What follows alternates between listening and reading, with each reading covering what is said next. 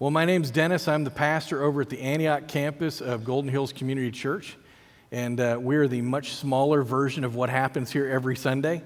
We record Pastor Larry at the 7:45 service. This morning they recorded me, and so everyone over there got to wave at the screen and talk to me. And I'm obviously preaching here. The section of Scripture that we're going to be going over is one that my guess is many of you have already heard. It's Isaiah chapter 6, verses 1 through 8. Oftentimes it's taught from the perspective that it's the commissioning of Isaiah, where he goes from a man who's devout, who's ready to serve God, but he gets caught up into this vision, into the throne room of God, and he experiences firsthand the holiness and the power of God. And then in the transition, as he goes through this vision, he becomes one called to speak forth the word of God, that he becomes a prophet of God. But the context of it that we're going to teach from today is a larger context, that while it is the commissioning of Isaiah, it's a picture on a grander scale of the holiness of God. And not just the holiness of God, but the transformative power of the holiness of God. When we as humans come in contact with a right view or a right understanding of God's holiness, we are changed, we're transformed. We have no choice. And so this section is a picture of that transformation in Isaiah, but also what he saw, what he experienced when he was brought into in this vision in the throne room of God. But we don't always get it, do we?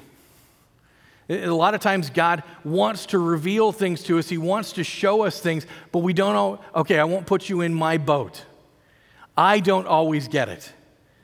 When God wants to show me something, when he wants to reveal something to me, I don't always understand it. I'm blinded at times. In fact, it reminds me of a story that I read this week where this man was brought by his family in to go see a psychiatrist. And as they sat him down before the doctor, the family sat and talked to the psychiatrist, and they said, "We've tried everything we can. There's nothing we can do. He thinks he's dead." And it doesn't matter what we say, what we do. We've taken him to amusement parks. We took him to the Grand Canyon. We've given him all these experiences so that he can feel alive, and he just believes that he's dead. And so the psychiatrist sits and talks to the man for a little while. At the end of the session, he says, "Okay, well, it's very interesting." He walks over to his large library-like wall of books, climbs up on the ladder, starts pulling down books on biology and physiology and anatomy and psychology. And as he brings them over to his desk and he begins to mark sections within the books. And he hands this large stack of books to the man. He says, "I'd like you to go home and read these. Come back next week and tell me what you've learned from the books." So the man dutifully takes the books home, reads them, comes back the next week. The doctor says, "So what have you learned?" He said, "Well, I learned that if you are alive, you can bleed, and dead men cannot bleed." Doctor stroked his beard very inquisitively, and he said, "That's very interesting." And he walked over to his desk, opens the drawer, pulls out a large pin, grabs the man by the wrist, and jams the pin through the man's hand. And he pulls the pin back out, and a little drop of blood forms on the man's hand and falls off his hand. And the doctor said, "Well, what do you think about that?" The man said, "Jumping Jehoshaphat. Dead men do bleed." See, the problem is sometimes we just don't get it. It doesn't matter what we've read. It doesn't matter what we've experienced. Sometimes we just don't get it because we're blinded. And in fact, the sad thing is, while that joke is kind of cute, I found an article that describes the problem that humanity has straight across the board. It was from Psychology Today. It was about a doctor named Dr. Stephen Diamond. Most people would label selfishness a negative trait, as Dr. Stephen Diamond writes in Psychology Today. Most of us are taught from childhood that selfishness is sinful, bad, or evil. So parents reflexively encourage generous sharing, not selfish hoarding. And if a friend says to you, "You're selfish," you are unlikely to thank him or her for the compliment. But you're also quick to pin the selfish label on others, but not so often on ourselves.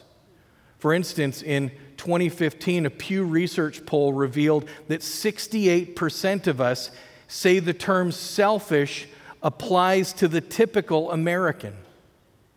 In 2014, another survey found that 71% of adults believe that millennials, people ages 18 to 29, are selfish.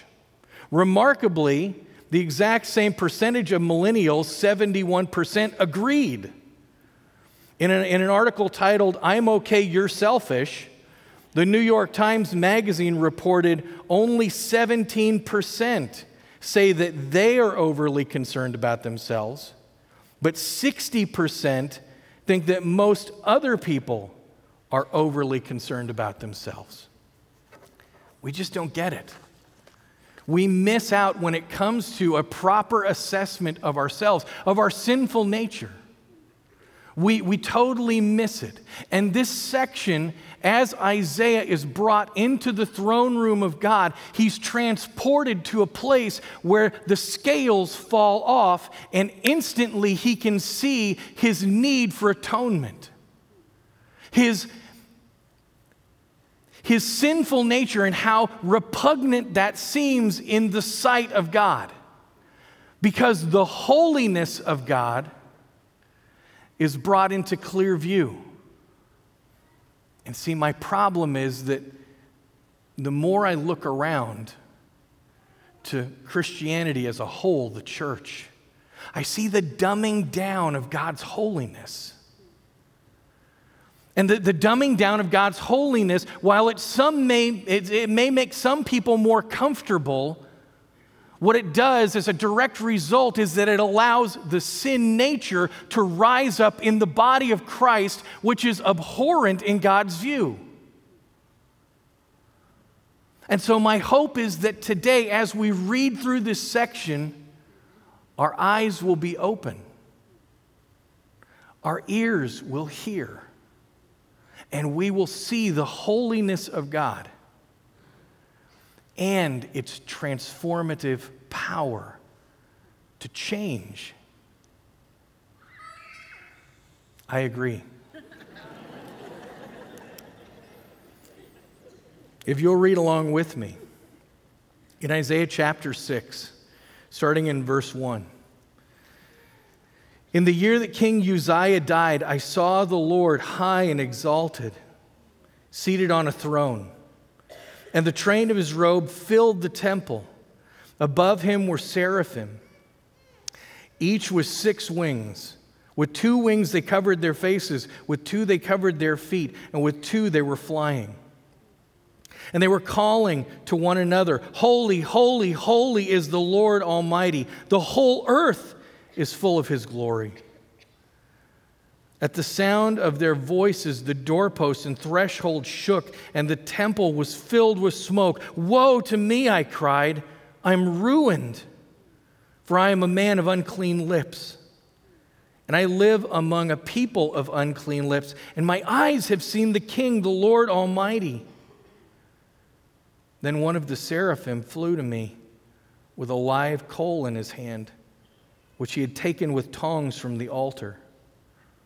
With it he touched my mouth and said, 'See, this has touched your lips. Your guilt is taken away and your sin atoned for.' Then I heard the voice of the Lord saying, 'Whom shall I send? And who will go for us?' And I said, 'Here am I, send me.'" You see, this section starts off with a historical context clue, and that context clue is in the year that Uzziah died. Uzziah was a king of Jerusalem, and in the year that he died, Isaiah experienced all of this. In order to understand the vision that God gives Isaiah, we have to understand the kingship and the rule of the kingdom of Uzziah. Because God creates for Isaiah a picture that he can understand. It's called an anthropomorphic vision. Anthropomorphic means that God, because of our limited understanding, has to use human terminology or human imagery in order for us to understand the truth about him and his kingdom. It's like when God says, "Is my right hand too short?" or "Is my right arm not strong enough?" We know by Scripture that God the Father is spirit. He's not a body. He's not a physical being. Jesus Christ is the physical manifestation of God in the flesh. God the Father reveals himself by using anthropomorphic terms. Do I have a right hand? No, I don't. But so that you can understand that I can save, that I can deliver, that with my mighty right hand, I can gather you in. And so as he begins to describe this to Isaiah, he has to use terms that Isaiah will understand. So in order to understand the terms that God's going to use, we have to look at the kingship of Uzziah. And I wish I had time to read chapter 26 of 2 Chronicles to you. If you have a chance today when you go home, please go home and read this. It's a section that describes Uzziah. He was 16 years old when he became the king. His father somewhat served God, but did so half-heartedly. Uzziah was a man that served the Lord with his whole heart. Now, that doesn't mean that he was perfect, but it means that he was a good king, that he sought out the Lord, that he wanted to serve the Lord.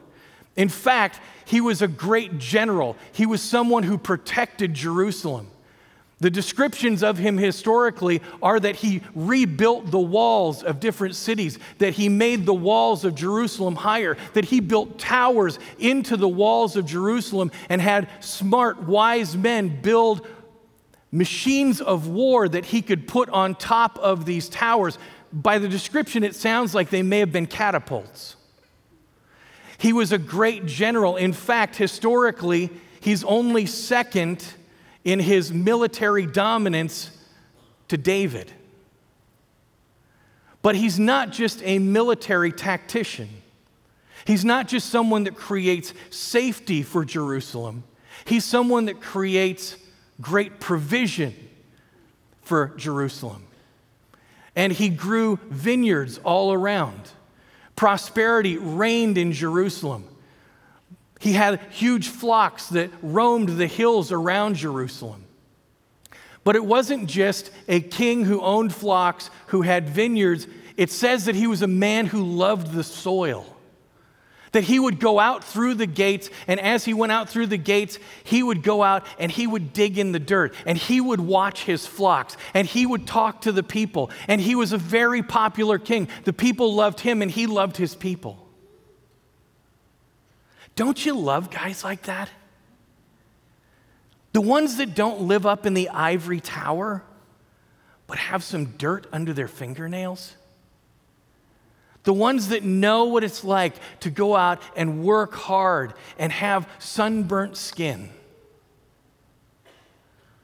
And Uzziah was that kind of king. And he brought prosperity according to the history of Israel. He's third in their prosperous kings behind Solomon and Jehoshaphat is Uzziah. The people loved him. But like I said, he wasn't perfect.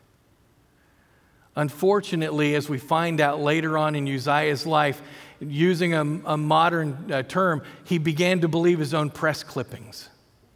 He reigned for 52 years, and during that 52-year reign, he saw what he had provided for Israel.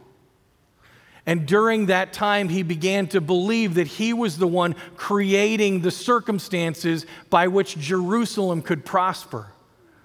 And because of that, pride took hold of his heart, and he began to believe that he was not only the general and the king and the one creating prosperity, but he was the one who could make sacrifices for the people.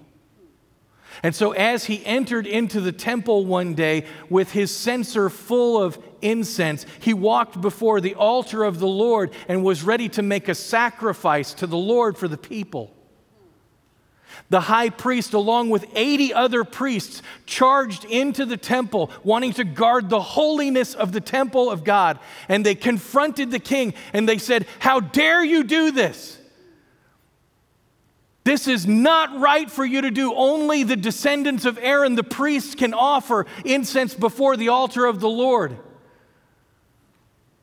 Wanting to guard the purity of the temple, they risked their lives by confronting the king. And as the king began to rage at the priests, God struck him with leprosy right on his forehead so that it could never be hidden, so that anyone that looked him in the eyes would know the destructive infection that had taken hold of him. In fact, when Uzziah died, he couldn't even be buried with the other kings from Jerusalem because God had stricken him with leprosy. So he had to be buried in a separate section because he was leprous.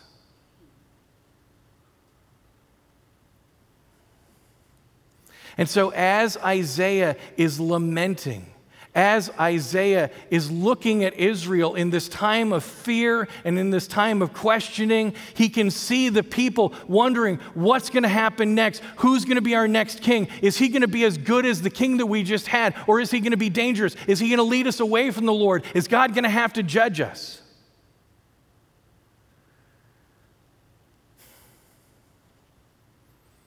And God shows Isaiah a picture of what the kingdom is really like. Not the human kingdom, not the earthly kingdom, not this rich ruler that was very popular, that was protecting Israel. I want you to know me, the one who was really providing, the one who was really protecting, the one who was really growing and building and saving.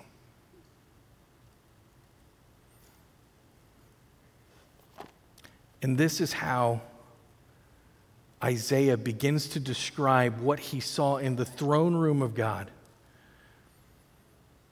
He says, "I saw the Lord high and exalted, seated on a throne, and the train of his robe filled the temple." You see, the train of his robe being described as having filled the temple would have been an image that Isaiah would have understood, because the length of a king's robe in those days indicated the greatness of the king. In fact, one of the commentaries that I read this week studying for this message described how when a conquering king would take the kingdom, finally, he would go into the throne room of the king that he had conquered, and they would cut off a piece of that king's robe, and he would have it sewn onto the train of his own robe. And so the longer the train of the king's robe, the greater the indication of the king's power and victory in war. So as Isaiah goes into the throne room of God, he sees a train on a robe that fills the entire temple. That means that every single warrior, king, adversary that had come against God was already defeated. And that their throne was destroyed. And that their robe was cut to shreds and sewn on to the train of the one true king. In fact, there was another man that saw the throne room of God. And sometimes I feel bad for John. He was a fisherman. He was the one whom Jesus loved. He spent a lot of time with Jesus. I don't feel bad for him because Jesus loved him. I feel bad for him because there were times that he had to try and describe things as a fisherman that fishermen just don't have the words to describe. And so when you read in Revelation chapter 4, I want you to listen to the description that John gives of the throne room of God. Starts in verse 1. After this, I looked, and there before me was a door standing open in heaven. And the voice I had heard speaking to me like a trumpet said, "Come here, and I will show you what must take place after this." At once I was in the Spirit, and there before me was a throne in heaven, with someone sitting on it. And the one who sat there had the appearance of jasper and ruby. A rainbow that shone like an emerald encircled the throne. Going to verse 5. From the throne came flashes of lightning, rumblings, and peals of thunder. In the front of the throne, 7 lamps were blazing. These are the 7 spirits of God. Also, in front of the throne, there was what looked like a sea of glass, clear as crystal. In the center around the throne were 4 living creatures, and they were covered with eyes in front and in back. The first living creature was like a lion, the second was like an ox, the third had the face like a man, and the fourth was like a flying eagle. Each of the 4 living creatures had 6 wings and was covered with eyes all around, even under its wings. Day and night they never stopped saying, "Holy, holy, holy is the Lord God Almighty, who was and is to come." As Isaiah is caught up into this throne, he sees things that his mind can't comprehend. But it's a description of God's power, of his otherness. That God is by nature perfect and right. And that his dominion has no end. And that there will be no one who can stand against him. But just as John was trying to describe those heavenly beings that he was seeing that had different faces and eyes, and listen to the way Isaiah tried to describe these beings. It says, above him were seraphim. Each had 6 wings. With 2, they covered their faces. With 2, they covered their feet. And with 2, they were flying. And they were calling to one another, "Holy, holy, holy is the Lord Almighty. The whole earth is full of his glory." That it's not just the kingdom of God that's filled with his holiness, but it's the entire earth. It's all of creation. It's every square inch of every molecule that was ever made that is covered by the holiness of God. And these beings are crying this back and forth in this heavenly choir. This side says holy, and then this side says holy, and then this side says holy. And then they start saying the whole earth is filled with God's glory. But I have to try and describe what these seraphim are like. And this is where I kind of turn into a word vulture. Where you sit down, you start to study, and you have to pick these words apart until there's just like bones left in front of you. And the etymology of the word seraphim in Hebrew comes from a word that means fire. But it's not just fire, it's a white, hot, blazing, destroying fire. And the likelihood is, based on the sociological makeup of the Hebrew people, that they named things after what they did rather than what they were. So rather than just calling something an angel, even the word angel means messenger. It means something that you do. The word seraphim most likely is a description of these angelic beings in their fiery, pure, powerful, destructive nature. And that these are the beings that are calling back and forth within the throne room of God, the holy nature of God. What would that be like? On your little outlines that I gave you guys that should have been handed out, I think the word there that I used is gobsmacked. Gobsmacked is a British term. I married into a British family. And so gobsmacked is a term that means the shock and surprise that one experiences when they get punched in the mouth. That's what Isaiah is experiencing. As he's standing there before the perfection of God, watching these heavenly beings in all of their power and destructive greatness calling back and forth, he's gobsmacked.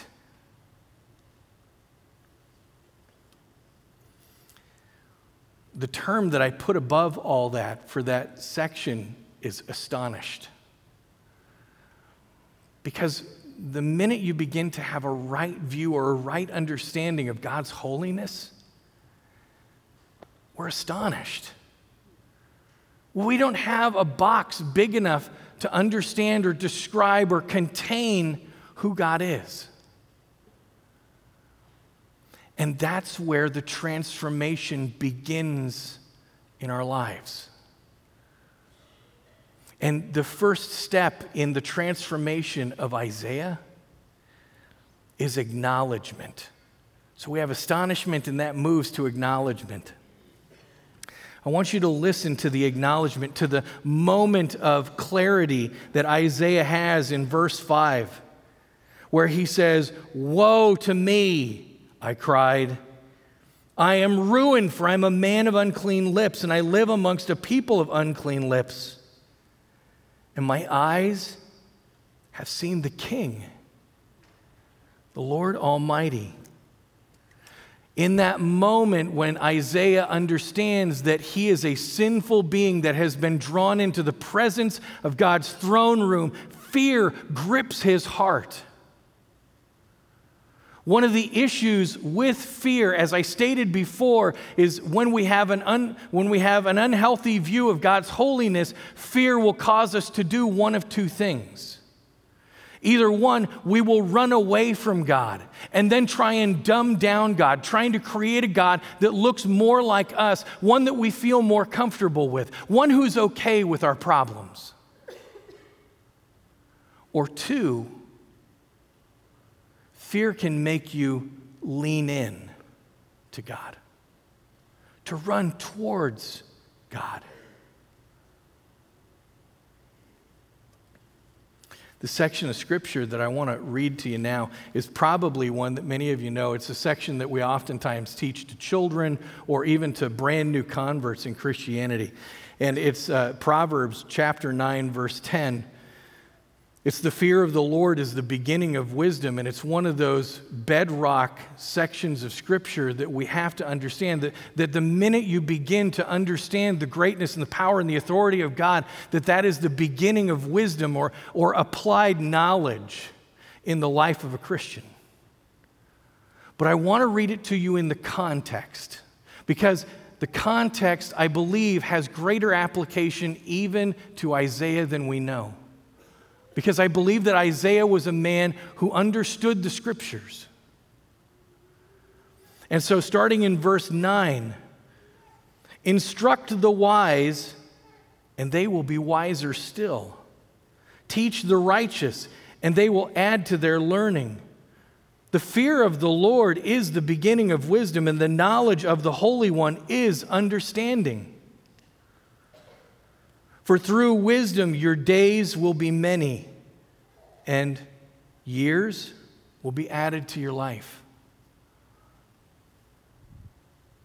As Isaiah cries out before the Lord, "Woe is me! I'm doomed! I deserve destruction!"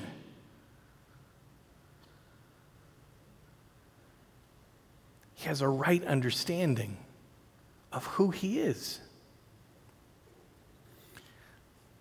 And confession at that moment is a beautiful thing, isn't it? Confession literally means that we agree with God, that God in his righteousness says whatever it is that's true about us. But I want you to see in this section that God never shames Isaiah. Guilt and shame are two totally different things. You don't see God shaking his finger at Isaiah saying, "How dare you?" Isaiah comes to a realization of guilt based on God's perfection. And his guilt deserves punishment. And so he confesses before the righteous judge that he is exactly what the judge has deemed that he is. I found another article this week that describes the issues that are created when justice is not met and when confession can bring healing. It's an article about an attorney named Mr. Stroud.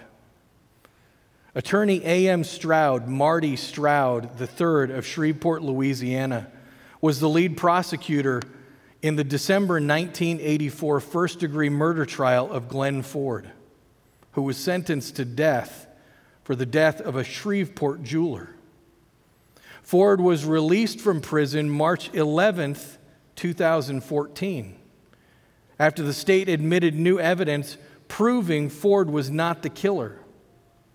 A year later, March 2015, Stroud wrote a brutally honest apology for the Shreveport Times. In 1984, I was 33 years old. I was arrogant, judgmental, narcissistic, and very full of myself. I was not as interested in justice as I was in winning. To borrow a phrase from Al Pacino in the movie *And Justice for All*, winning became everything. As a result, Mr. Ford spent 30 years of his life in a small, dingy cell. Lighting was poor. Heating and cooling were almost non-existent. Food bordered on inedible. After the death verdict was handed down, I went out with others and celebrated with a few rounds of drinks. That's sick. I had been entrusted with the duty to seek the death of a fellow human being, a very solemn task that certainly did not warrant any celebration. In my rebuttal argument during the penalty phase of the trial, I mocked Mr. Ford, stating that this man wanted to stay alive so that he could be given the opportunity to prove his innocence. How totally wrong I was. I apologized to Glenn Ford for all the misery I have caused him and his family. I apologized to the victim's family for giving them the false hope of some closure. I apologize to the members of the jury for not having all the story that should have been disclosed to them. And I apologize to the court for not having been more diligent in my duty. When standing before the judge, when the judge has all the information, when your guilt is apparent, confession is the only route. And as Isaiah stood before the judge, the king, the one who held all authority in his hand, he said, I am a man of unclean lips. And he has a moment of greater realization that he comes from a people of unclean lips. That he can't even say that I came from good stock. I come from an entire group of sinful people.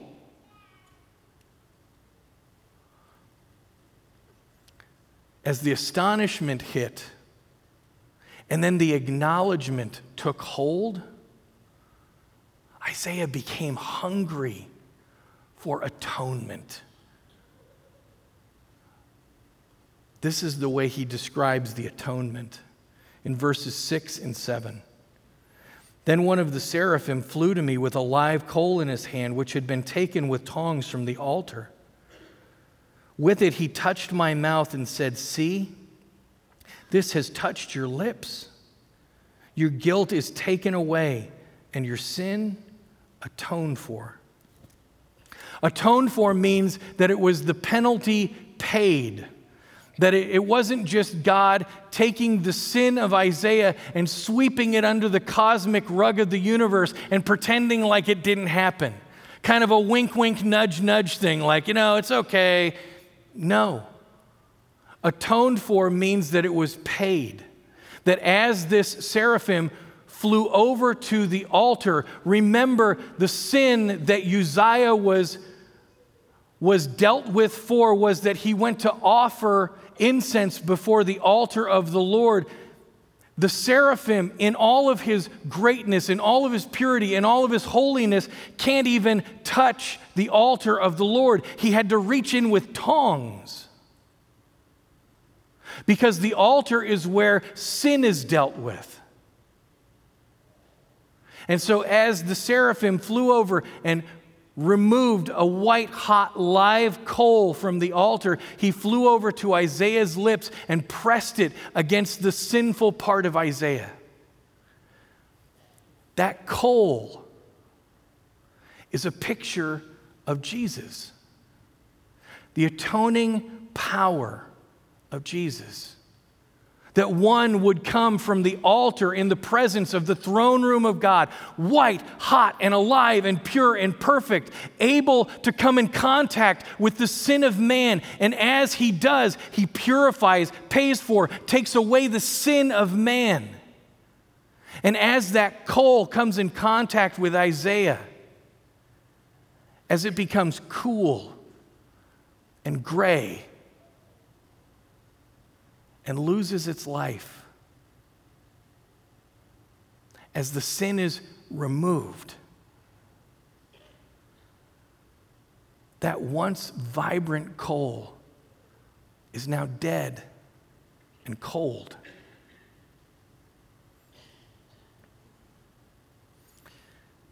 Isaiah had his first picture of the life of Jesus, God in the flesh. The atonement for our sins.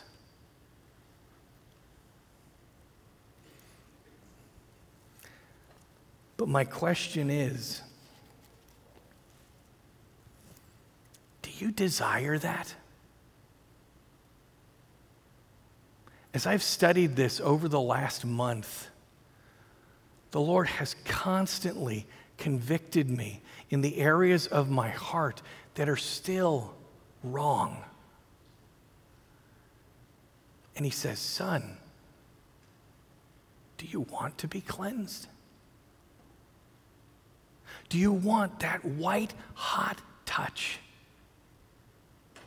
to take away that piece that is still repugnant? You're saved. But do you want to be cleansed? Do you want to be renewed, sanctified, transformed into the image of my Son? If you're anything like me, as you've been listening to this message, there might be a list starting to build in your head. Those things that you did this morning or this week. Those things that you shouldn't have said, or that attitude that not only should you have not had, but you relished it.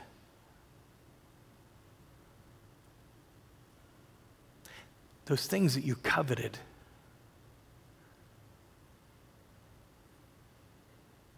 That thing that God called you to do that you said no to.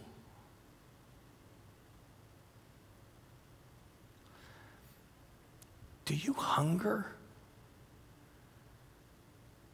for that live coal to touch you?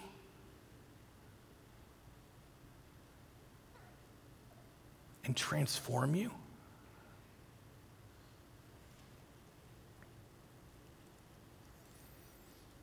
Because the last section,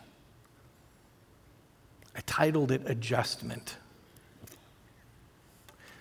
Last year, my mom came to move into our house and came to live with us over the summer. She only lived with us for 50 days. She was diagnosed with lung cancer. And so she went downhill very quickly. During that time that she was at our house, she accepted the Lord.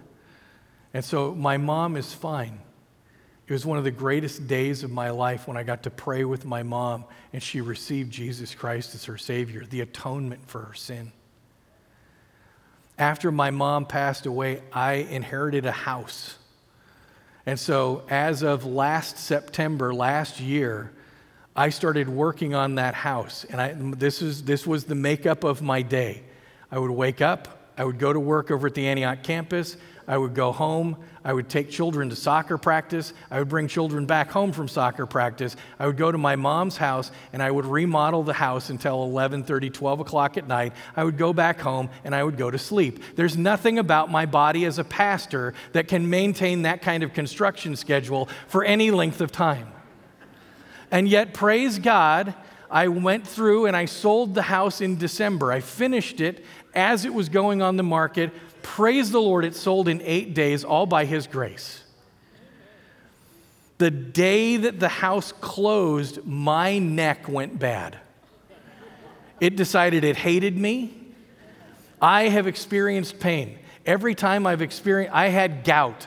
I went into the doctor. The doctor said, "Oh, gout is horrible. It's the worst pain you'll ever have. Football players, professional football players are brought to their knees."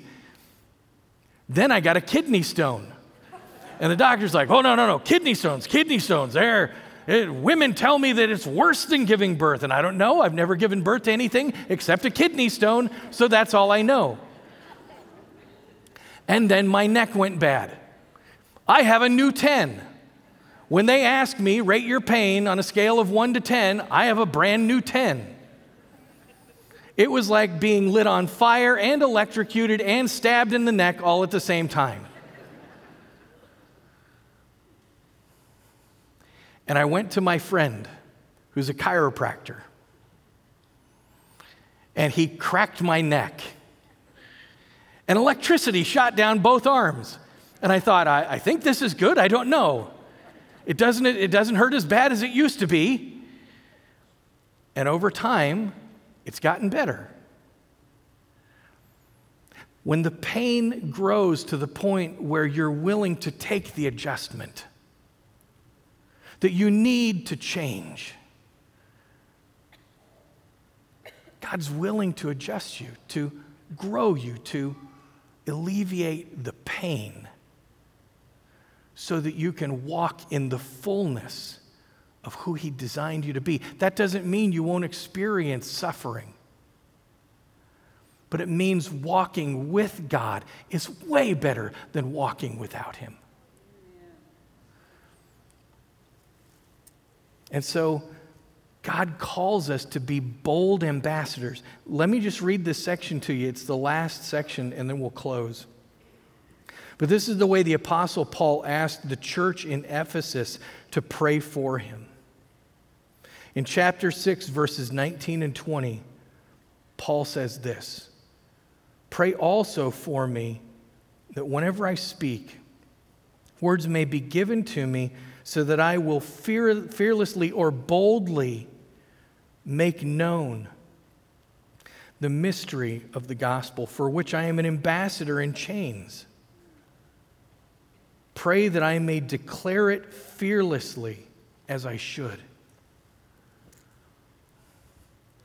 The astonishment of the holiness of God set in motion a transformational period in Isaiah's life where he acknowledged his sin, where he received the atonement, and he was willing to adjust.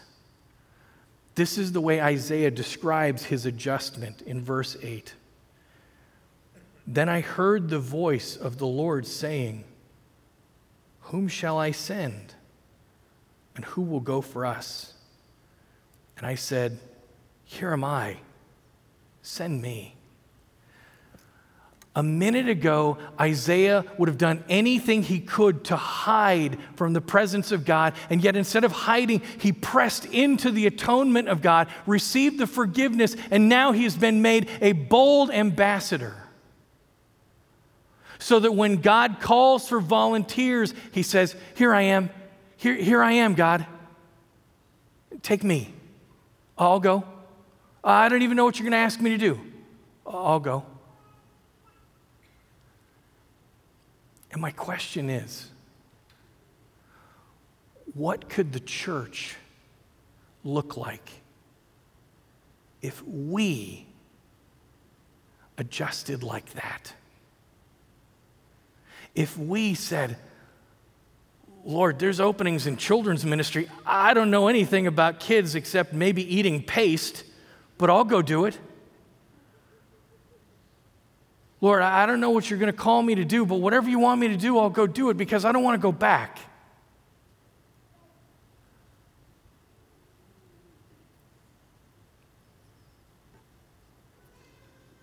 Astonishment, acknowledgement, atonement, and adjustment brought about by a right view of the holiness of God. Let's pray. Father, we thank you so much that your grace is sufficient.